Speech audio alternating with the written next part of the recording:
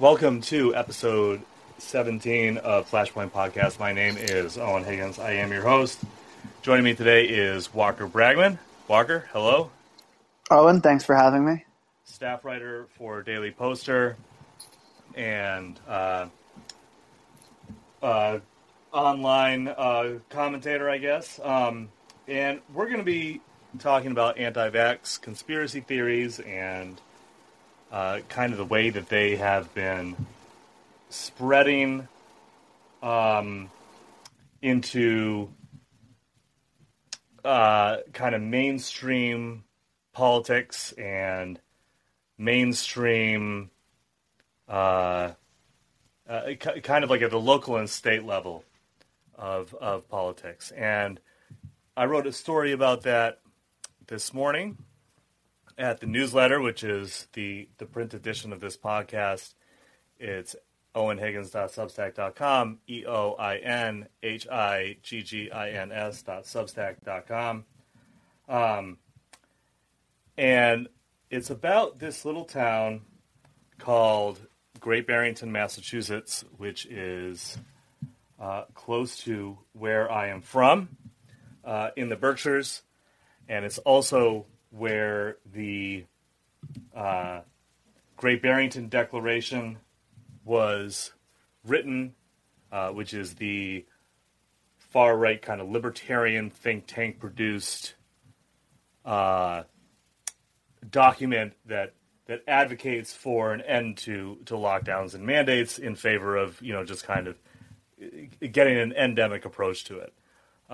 And so since this declaration was written, the town of Great Barrington has really tried to distance itself from it, especially considering that they have a pretty high rate of vaccinations there, and they also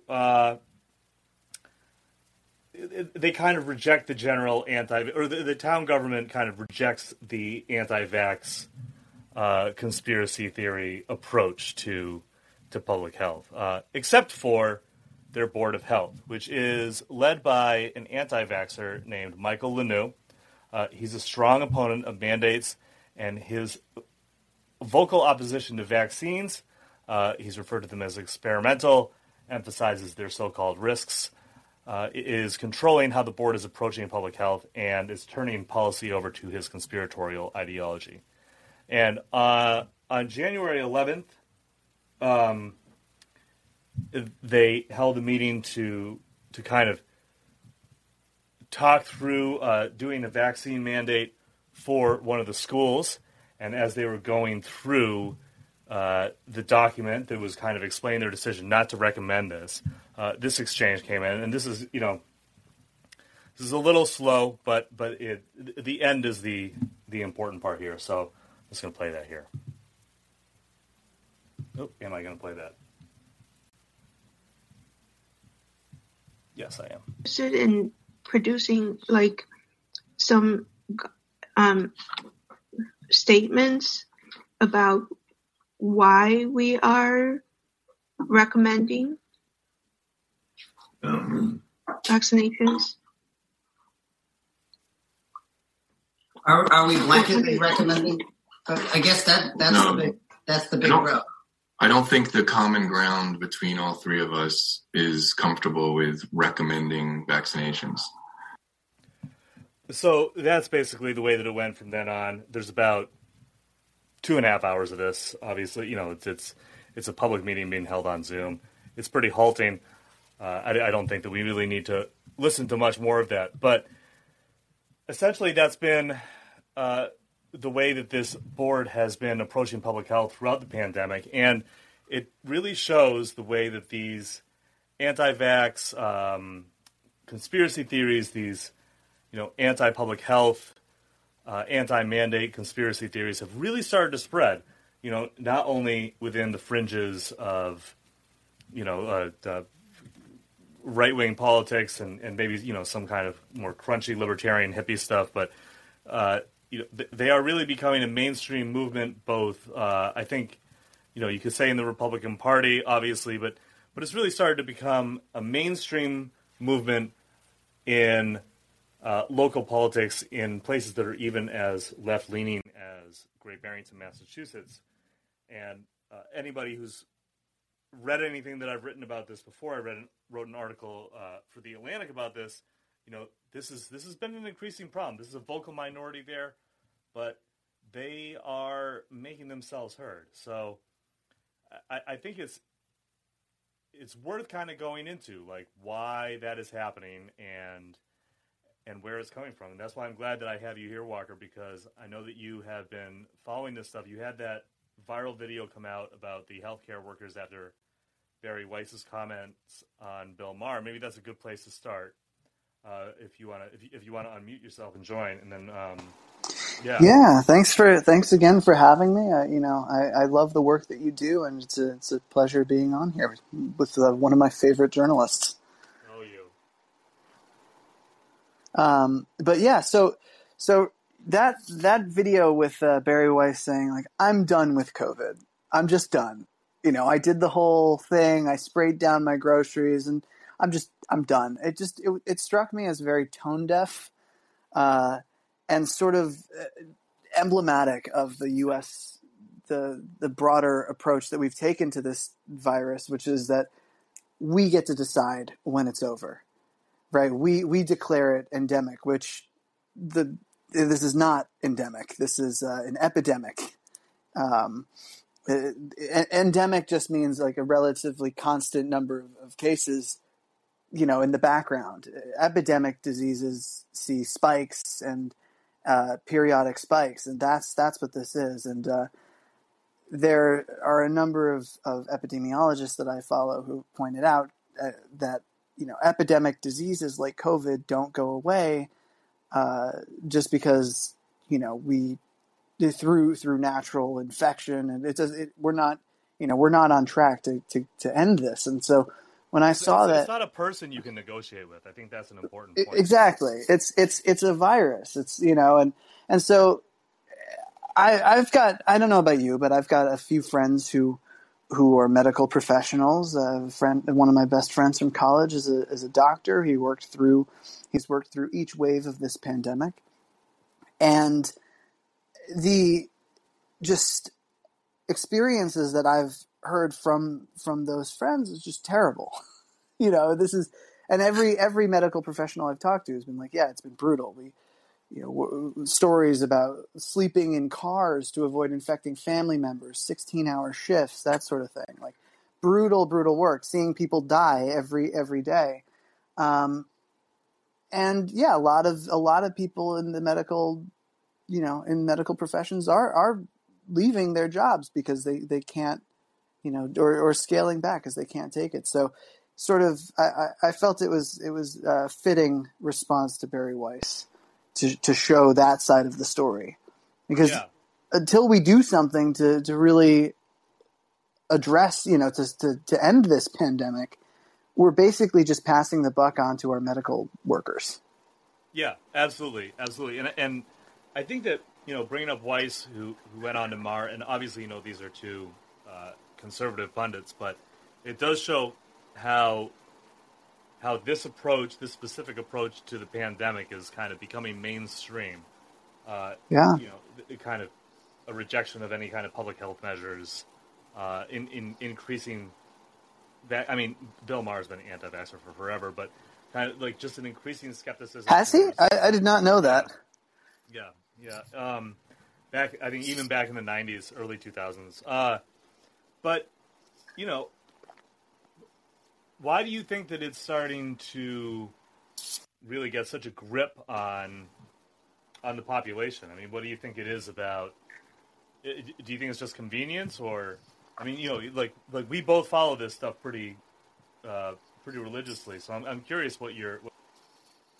I think there are a few things at play. So I just did an article about like a week ago about how Medicare for All could have helped us with vaccine rollout because primary care physicians are the most important voice in people's medical decisions. But as of January 2020, I believe there was a study that came out that 25% of Americans don't have a primary care physician. And one of the big reasons for that is cost. I mean, obviously, Geographic location is also a factor, but insurance costs is another. So I think it's not really surprising that we are seeing widespread vaccine hesitancy because we don't have a universal healthcare system. Our government doesn't really provide the services that people for 40 years have been sort of left to sort of pick themselves up by their bootstraps in the face of crisis after crisis. We had the subprime mortgage crisis in 2008, and people never really recovered from that. The government didn't. The stimulus was not big enough, and Larry Summers was preaching austerity, and people got screwed. And so I think there's a lack of faith in our institutions. There's a lack of access to medical care, and on the other part of it is I think people are just tired of this pandemic. They're tired of the anxiety that it brings, the mass death that's going on. They're sick of this thing happening, and anti-vax conspiracy theories sell a somewhat pleasing alternative that the real villain here isn't a virus that we can't negotiate with. It's bad human actors. Right. And so I think that plays a big part of it.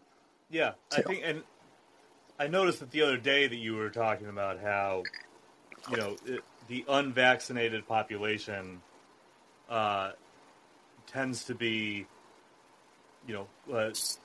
tends toward working class, tends toward people who can't afford really to take time off to go get vaccinated.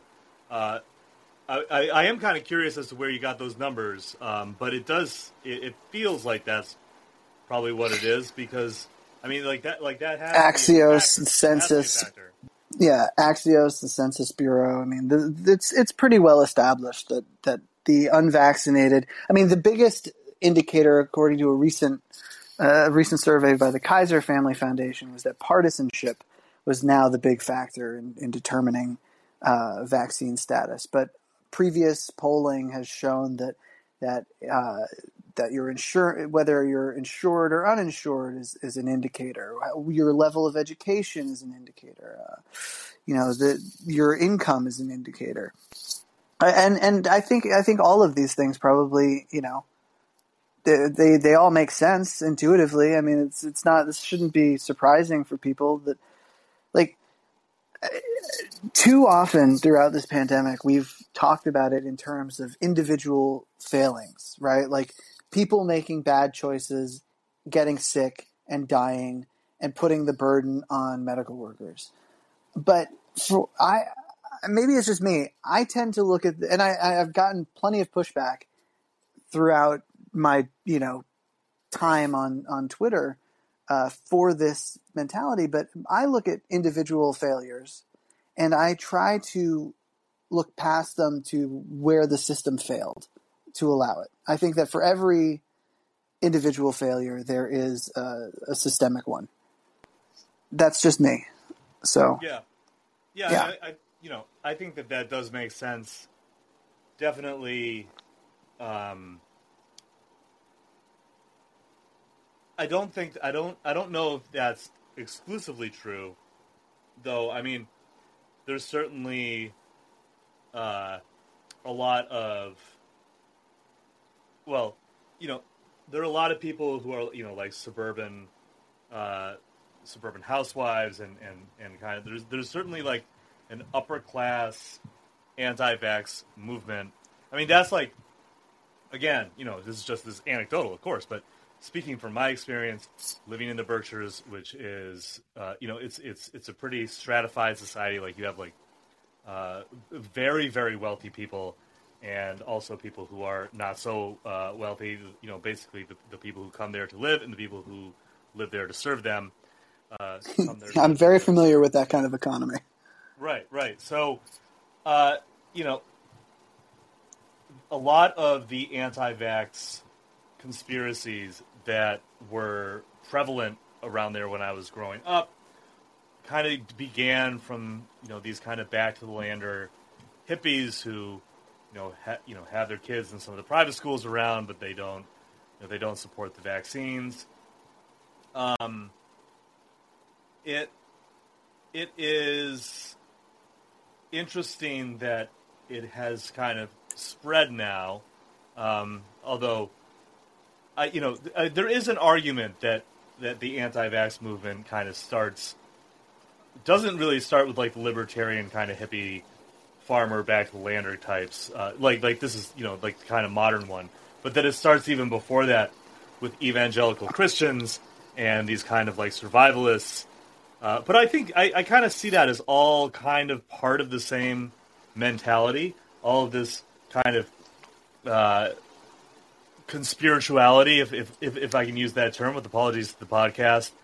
This is something that Antonio Valadares and I have talked about in his two appearances, where we talked about like how the wellness industry and conspiracies and the spirituality movement have kind of melded together, and that this is a very long-standing, almost like uniquely American thing, even though it is spreading to the rest of the world now, and especially the rest of the Western world. This kind of, this specific type of rejection of vaccines, and again, here I'm not referring to people in the global South who are rightly skeptical of Western nations coming in with medicine for them. I mean, that these are different things. I'm talking about a very specific Western rejection of it, right? Usually from people who have been vaccinated. Their children are vaccinated, or there are a couple of generations of vaccination. Anyway, the general point that I'm trying to make, that I'm kind of getting a little derailed on here, but is that there are a lot of different groups who all kind of share this mentality, and I've been noticing, especially over the last year and a half, 2 years, that all of these kinds of different aspects of this conspiratorial thinking have kind of started to meld and merge together a little bit, where people who I knew, who I would have described as peace-loving hippies, 5, 6, 7 years ago, are now going basically alt-right with tie-dye, right? And it's this interesting kind of thing, and I'm just wondering why it's happening. I mean, it can't all be systemic. It has to be in part due to something else, right? Or do you really think that this is all just a systemic issue? Well, I think, look, I tend to look at issues as systemic problems. I do think that there's probably an explanation, probably has something to do with media and the prevailing, neoliberal, I guess, zeitgeist, that everything comes down to individualism, and there's no public good anymore. There's no social contract. I think there's probably a tie-in, but yeah, I mean, look, upper class people not getting the vaccine because they're like woo-woo or whatever is, yeah, I think that that is an issue, and that is sort of like the Jenny McCarthy's, I guess, right? Like those folks, but I think it's become, I think the anti-vax skepticism, to your point, the larger movement, I think it's not really surprising that we're seeing it right now at a time when our society is really strained. I mean, this pandemic has put unprecedented stress on our country. Before the pandemic, 40% of Americans were struggling to afford one basic necessity. 78% of full-time workers reported living paycheck to paycheck. I saw a statistic that was like something like 70% of millennials today live paycheck to paycheck, which is not great. Yeah. I think every time I see a stat like that, it's like we're not talking about kids anymore. No, we're talking about 30-year-olds anymore. Yeah, like we're adults. So, but I think I think it all goes back to a loss of faith in institutions. Like, people have not seen a government that functions for them for many, many years. I mean, for most people, I mean, most people in my generation have never, I would say probably everyone in my generation, except the very wealthy, have never seen a government that's responsive to their interests. Right? Like, it is accurate to say that our government primarily functions to serve one economic class. And this pandemic response is emblematic of that. We've balanced public health with the demands of industry, and every time they conflict, industry demands tend to win. Right? Like, we can't do lockdowns because big oil and other interest groups don't want it. We can't do mandates because the Chamber of Commerce doesn't want it. ALEC doesn't want it. And if we do even like a vaccine or test mandate for businesses with 100 or more employees, that gets struck down because our court has been hijacked by right-wing ideologues. Like, yeah. So there is no backstop here. Yeah. Just before we get into this a little deeper, I just want to I want to do a little digression here, which is just to say that so I am a little bit older than you, and I think that I just want to say, like, talking about the government being responsive or not, because this is a point that I think about actually quite frequently. In the late 90s, the economy was booming, so you didn't really think about this stuff quite so much. But I think that a lot of people around your age, and a little bit, and younger and older for sure, and up to the tail end of Gen Xers, I think, as well. The financial crisis affected things so much in that it kind of shaped people's worldview in a way that kind of has defined a lot of this mistrust of government and this feeling of, like, systemic issues, and these kind of existential crises always happening. But the reason I bring that up is because, like, even in the 90s, when it seemed like we were, it was basically like the U.S., like the left at the time, from my high school remembering of it was, like, the idea was that you were basically, like, it was like trying to fight against corporate control and corporate dominance and this special, like, kind of hyperactive capitalism that emerged now that there was no USSR left. Now that there was no USSR, there was nothing to really challenge the U.S., so now that, the challenges had to be different. This changed after 9/11, but I think that a lot of people got out of college around, any time between, like, 2007 and 2012, and their experience of the job market and their experience of the way that the government acts is a lot different than, if you were already working in the early 2000s. I got out of college in 2010, but that's because I'm a high school dropout and I didn't, like, do anything for school for 10 years. But, like, the rest of the people who I was with in school at the time, people who are now in their early to mid-30s, their perception of the way that the government works and their perception of the way the economy works is, like, fundamentally different. And I think that it does speak a little bit to that loss of trust. I don't know. I mean, what do you think? That's around when you graduated too, I think, right? Well, I took some time, so I graduated in 2012. Right. But you were of, like, that kind of that age, of that generation. Yeah. No, I definitely. I think that probably.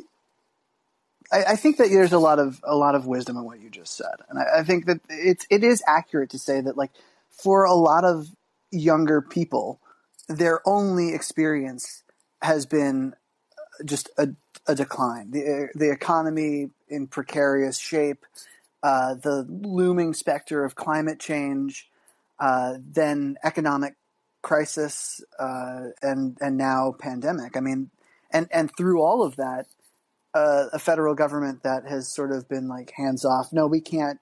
Oh, we can't do that. We can't provide you health care. We have to go through private intermediaries. We can't we can't get rid of your debt, even though we could, because we can't for reasons. I mean, Right. it definitely has shaped a lot of younger people, and I think made a hopeful generation. I think that my generation is a hopeful one, fundamentally, and sort of given us a cynical edge that is really not helpful at a time when we need government. This is a moment when we need government, and we need people to be demanding more of their government, and people are just like, well, we're never going to get it, so what's the point? And I sympathize with that. I understand that perspective, but I also think it's not that is not the way. Right. So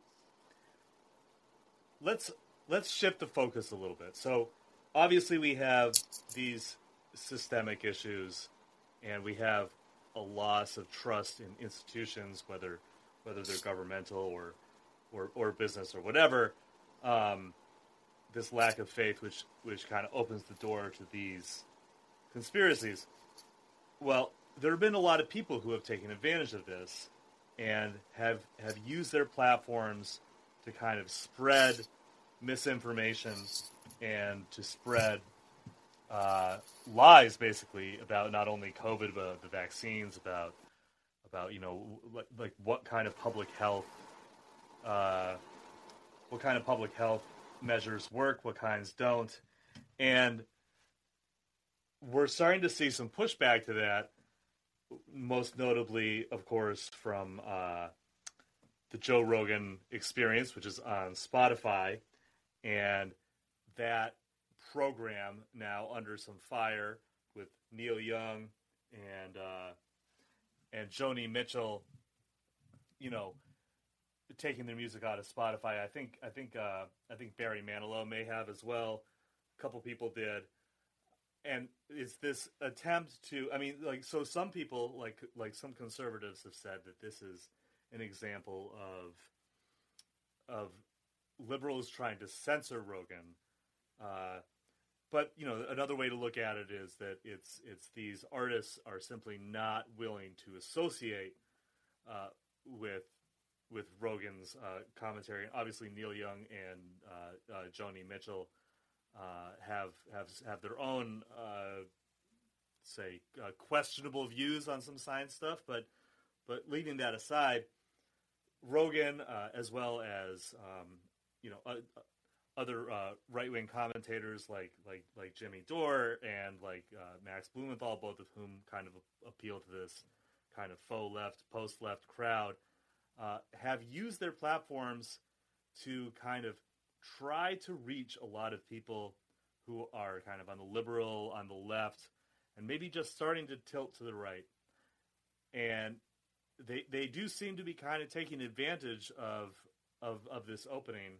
And I know that we both have pretty strong opinions on these guys and what they do, but I'm just kind of curious as to what you think about this media approach, like these commentators using their platforms to spread this stuff. And it does seem like, it seems like it's working for them on some level, because they've done more and more of it, and they're getting more and more attention.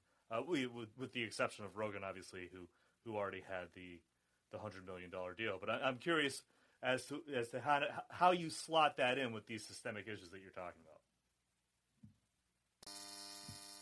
Well, sorry, I was on mute.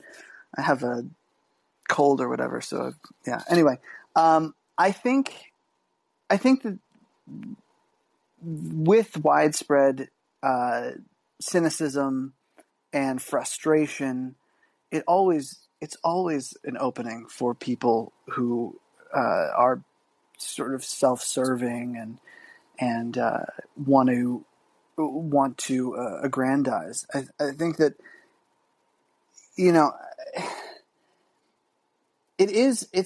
obviously we are talking about this because it's incredibly frustrating to watch, but they're selling an easy fix, right? A cheap, simple fix to a problem that doesn't have one. They're telling people that it's human, man-made. This problem is just a bunch of bad people who are doing bad things. It's a conspiracy, and we got to stand up for freedom, and then we can beat them. The really interesting part to me is that they're in complete lockstep in terms of policy with like the mainstream of the discourse. It's just their reasons for getting there are so outlandish and ridiculous.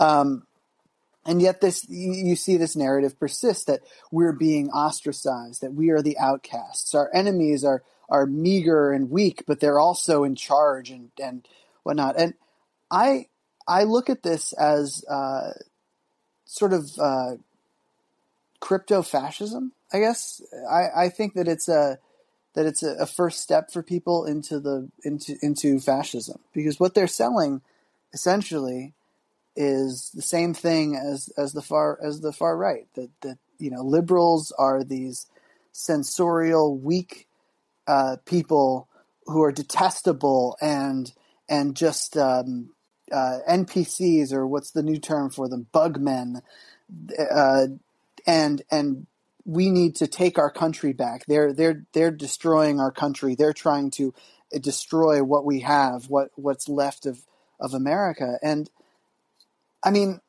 look, the hype over Joe Rogan, and Spotify, I'm pretty ambivalent about this, about the whole matter. I think I'm not a big fan of Joe Rogan, but I also, he's one part of a COVID disinformation machine that goes way beyond him. I mean, even our CDC is balancing public health with trying to stick with the Biden administration's pro-business agenda.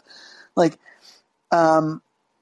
I think that when a government doesn't respond, and people can only act through the private sector. So people are taking their complaints to Spotify. Yeah, people are mad that COVID disinformation is getting spread in a time of a public crisis, when really, I know this will rub some of your listeners probably the wrong way, but historical precedent says that our federal government has the power to sort of step in and say, we're in the middle of a crisis.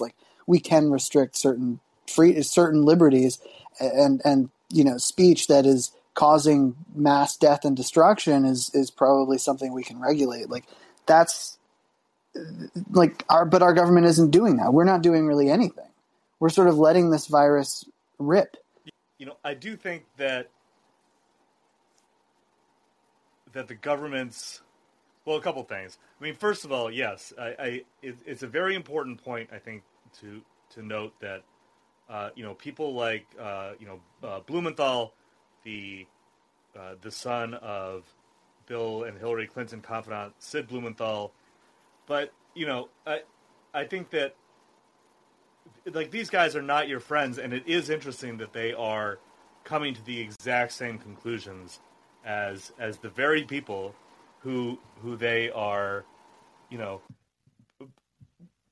telling you that they are opposed to, that the administration or big business. All of the people that they're warning you about, they come to the same conclusion about all of this stuff, and it is just kind of interesting. I think that people who are following what they're saying should really listen to that and think about that and think about what that means. We're going to move to Jeff here.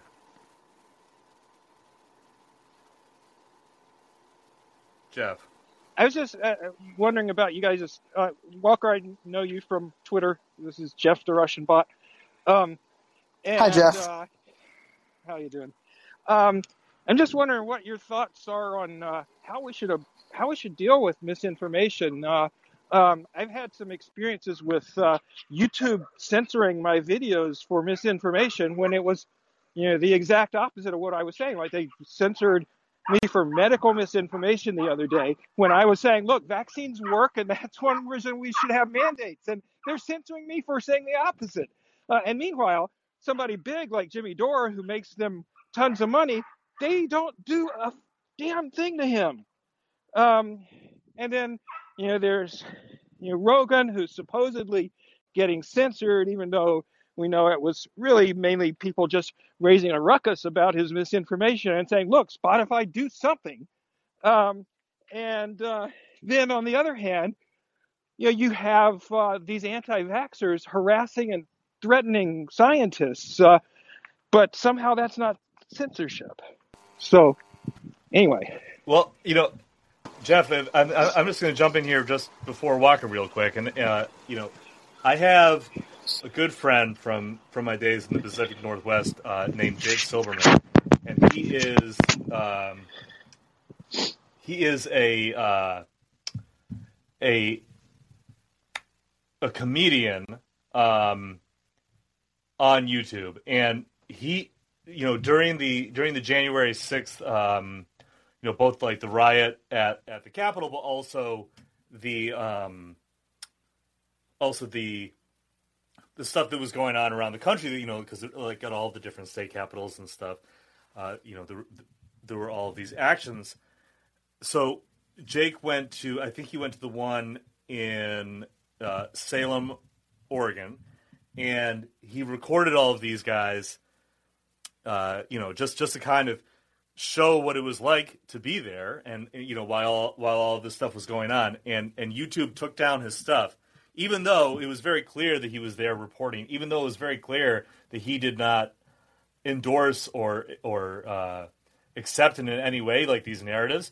They still took it down, and they wouldn't put it back up. He had to put it back up onto Vimeo just to get it up and to have it be there. So I think that the content moderation side of this, and Walker, of course, is going to speak his piece on this, but my feeling is that relying on these private companies to do content moderation is, it's slippery. It's slippery because it depends on their level of power and your relative level of power.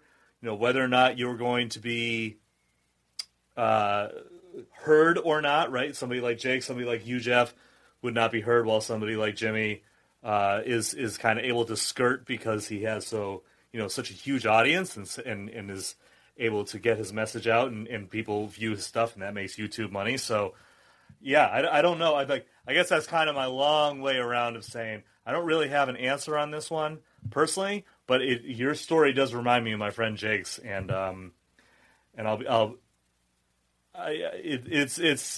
it's a difficult question to answer, I think, for not only for people who are commenting on it like us, but also for how these companies are going to deal with it. So Walker, why don't you talk, and then Jeff, I'll jump you back.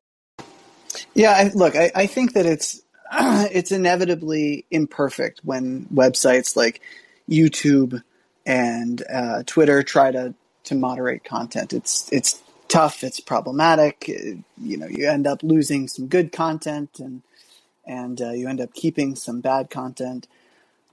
I think that one thing that would be helpful, maybe, this is, I have evolved on this issue myself, and immunity for platforms when there's harmful disinformation, like vaccine disinformation. If that's out, if somebody's putting that out on Twitter, maybe Twitter is also liable for the civilly liable for the harms that misinformation causes.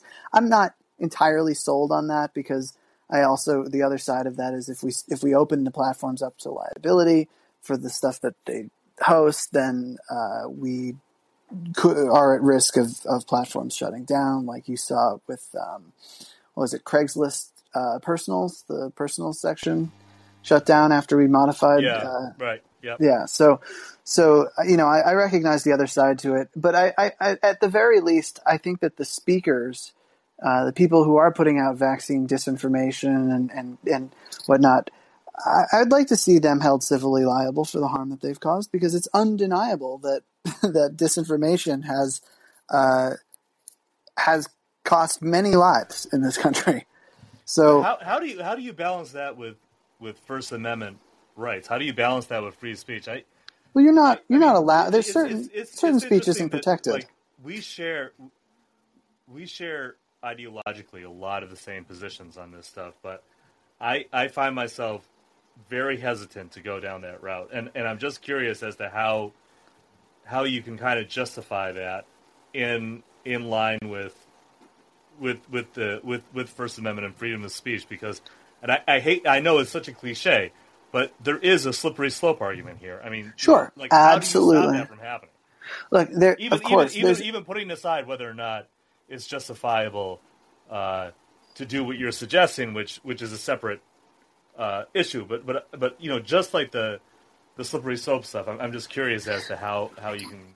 look, they're not all speech is protected, right? So the slippery slope argument gets thrown out there every time that anybody talks about any kind of speech being restricted, but certain speech is already not allowed. Incitement is not allowed, and this is speech that is causing direct harm. If somebody relies on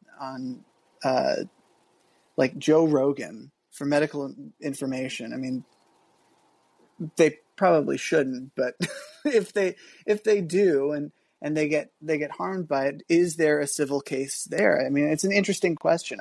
But isn't the argument that they're making the decision to turn to him for so there is an individual level of responsibility here? Oh, absolutely.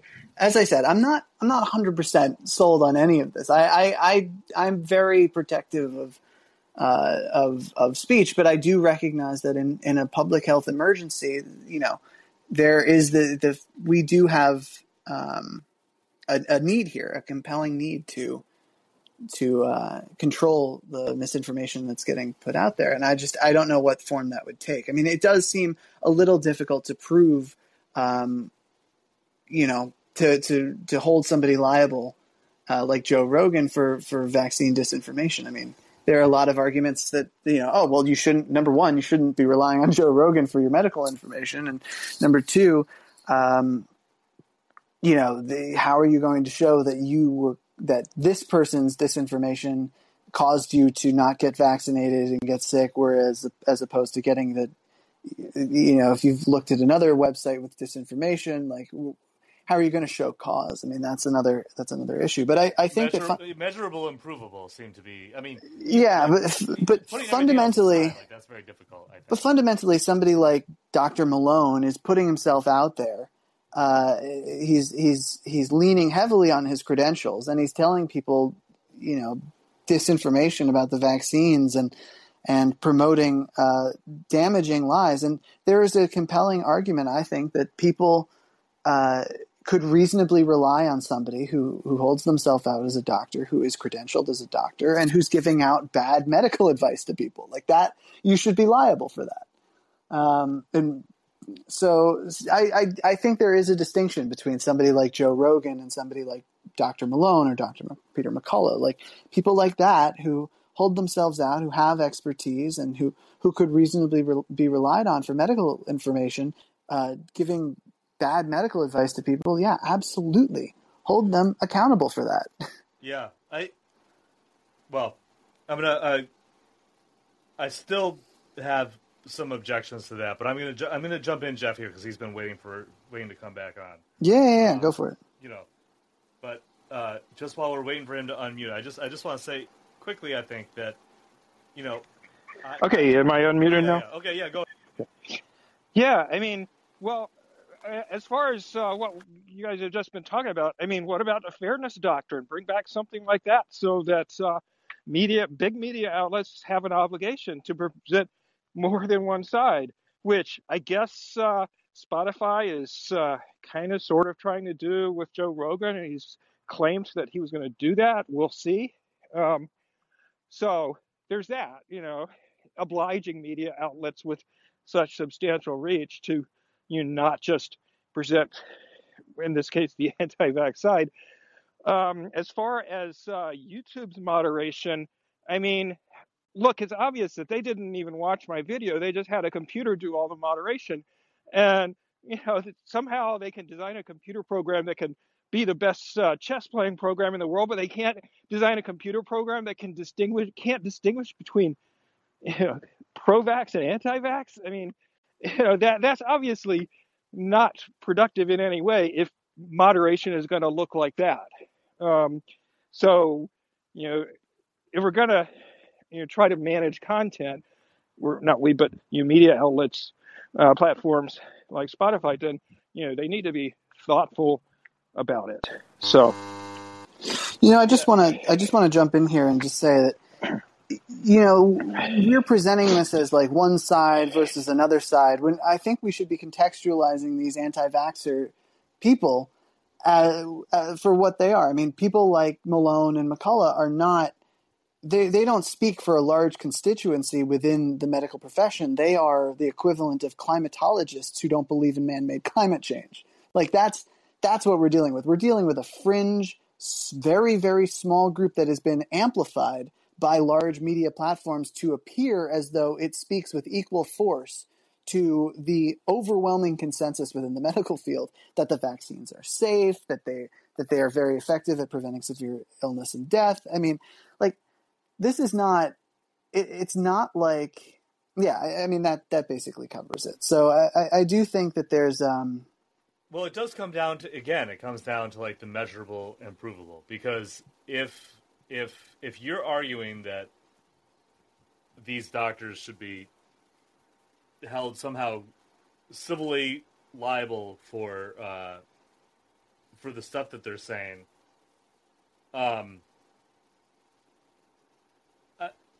I don't know how you would do that without making the real target of that kind of civil action the people who are having them on in the first place. And if you're going to make the people who are having them on in the first place civilly liable, then you are actively infringing on I mean, because again, like I'm not talking right now about Spotify or YouTube or Twitter or Callin even, right?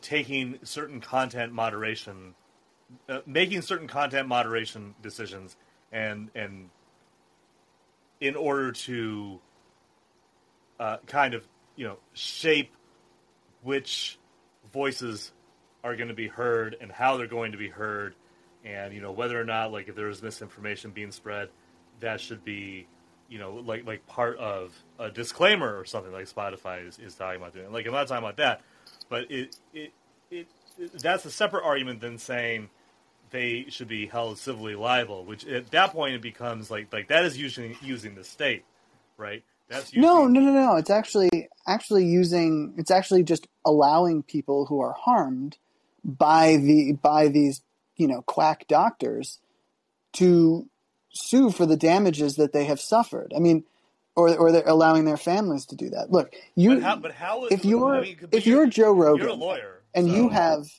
I'm a JD. Okay, well, yeah, you're more of a lawyer than I am. So. If you're Joe Rogan and you have on Peter McCullough, people shouldn't be going to you for your medical advice. You don't have any. There's no reason why somebody should reasonably rely on you for medical advice. But this person who's on your program, there is a reason why people could reasonably rely on him for medical advice. He has an MD. He's a published physician. He's somebody that has a reputation, that used to work at Baylor. McCullough used to work at Baylor College, like medicine. Like, he's somebody who people could rely on reasonably for advice, or you could argue that. I mean, who knows if it would even hold up in court? Probably not, to be honest with you, the way that it is now. Probably not. But I think it's still, I don't think there's much risk there of the person like Rogan getting pinged for that. I think that the real question is, should a doctor be able to hold himself out as a doctor and give quack advice to people in a very public fashion, reach millions of people, and cause harm. I think the answer to that is no. And I don't think just having them civilly liable means that individuals or classes of individuals can bring action against them and get made whole for the harm that they've suffered. Relying on that. Of course, you have to prove it, right? You have to prove it in court, and that's not easy. In fact, it's very difficult. So I'm not too worried about that. So then, if you're not too worried about that, are you saying you're not too worried about it being abused, or you? Yeah, I'm not too worried about it being abused. But you think that it would work, that there would be a case for that? Possibly. I mean, this is not legal advice. Right. Of course. I'm just saying, like, ideally, we don't. These people don't just get to cause harm willy-nilly and just cash in and write books and get shitloads of money off of unsuspecting and people who don't know better. I think that's predatory. I think these individuals are predatory. I think that they're using their credentials as a money-making scheme. I think that they've abandoned the Hippocratic Oath long ago. And yeah, I think that, look, we know that the people who are overwhelmingly filling up hospitals and who are dying are unvaccinated. We know that the vaccines are effective at preventing severe illness and death. People should get vaccinated. If you are medically able to get vaccinated, you should get vaccinated. It is very simple. But if you don't get vaccinated, there is a risk that you could get very sick from COVID and die, and much higher than if you were vaccinated. So yeah, I think I would like to see some civil liability for doctors who give out bad information to people in pursuit of publicity and whatnot. Yeah, fuck those people. Yeah, well, I'm definitely with you on the fuck them. For sure. I think we have some difference of opinion there, but I mean, that's fine. It's not my big priority, right? I'm not out there like championing. Oh, we gotta hold them. No, I think that the first step in this fight is getting correct information out there and correctly portraying these people for what they are, which is a fringe group of opportunists who are stepping in because there is a lack of trust, there's widespread cynicism, and they're abusing that. They're abusing their credentials, and they're getting people ginned up and really leading people down a rabbit hole that leads in one direction. And I think we saw that in Florida, right? You were the one who shared the swastika over the highway. Well, I mean, that's the reason that I added the reply there, though. Like, that was a neo-Nazi march that were also showing their adherence to the anti-vax movement. Like the two are tied together. But right. Those guys were neo-Nazis. Yeah, absolutely. Straight up neo-Nazis.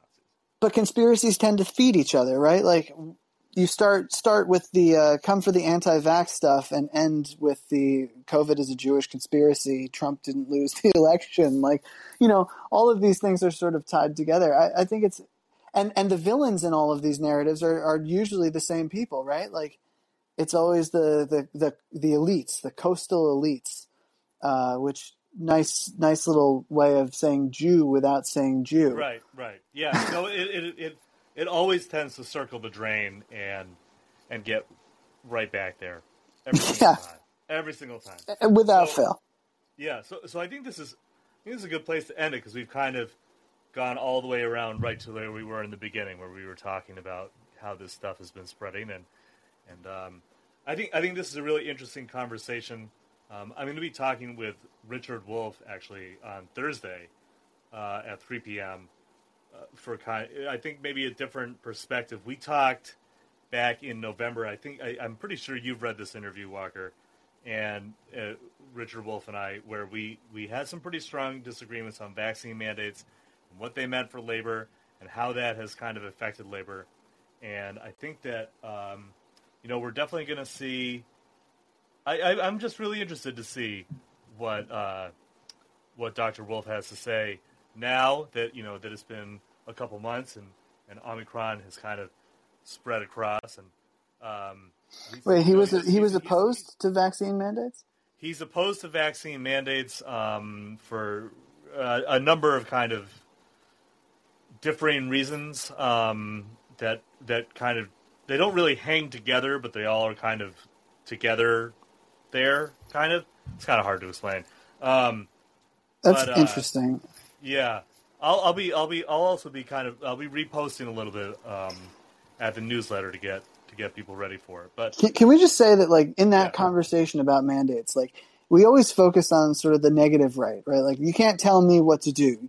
Government can't tell me what to do with my own body. But we never focus on the other side of that, which are the positive rights. Like, I have a right to not get infected. Or to go to a workplace knowing that, like, it's not that I'm surrounded by people who are taking this seriously, and like, I'm not going to be put at risk. And frankly, we should have remote work. I mean, that's sort of ridiculous. Like, we know that vaccinated people spread the virus as well. So, like, it is sort of right. So one of the main things that we talked about actually during our conversation in November was this idea of the rights of the workers who are vaccinated and who want a vaccine mandate and don't want to be infected on the job. That was a major point of contention for me that I was bringing up with him, and I think that his response to that was interesting. I'll let people read that. We had a pretty good back and forth, I think. And I'm excited to do it again. But Walker, while we're wrapping up here, do you want to tell everybody where they can find your work and find your stuff?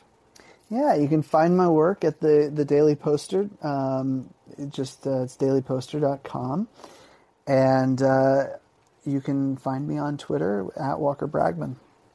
Great, and so just for my little quick promos, if you are listening on the app, please subscribe to the show so we can get those numbers up. Always appreciate seeing the ticker go up. And you can also find my print stuff at EOINHIGGINS.substack.com. You can find me on Twitter at OwenHiggins _EOINHIGGINS_. Thanks a lot, Walker. Thanks a lot, Jeff, for joining us with your comments about your channel. Really interesting stuff, and I feel like it really kind of helped the conversation go to a really interesting place. And Walker, as always, thanks for joining. Well, thanks for having me, and sorry we didn't get to hear you, John. Oh, yeah. Well, next time. All right. We'll see you guys Thursday. All right, bye. Bye.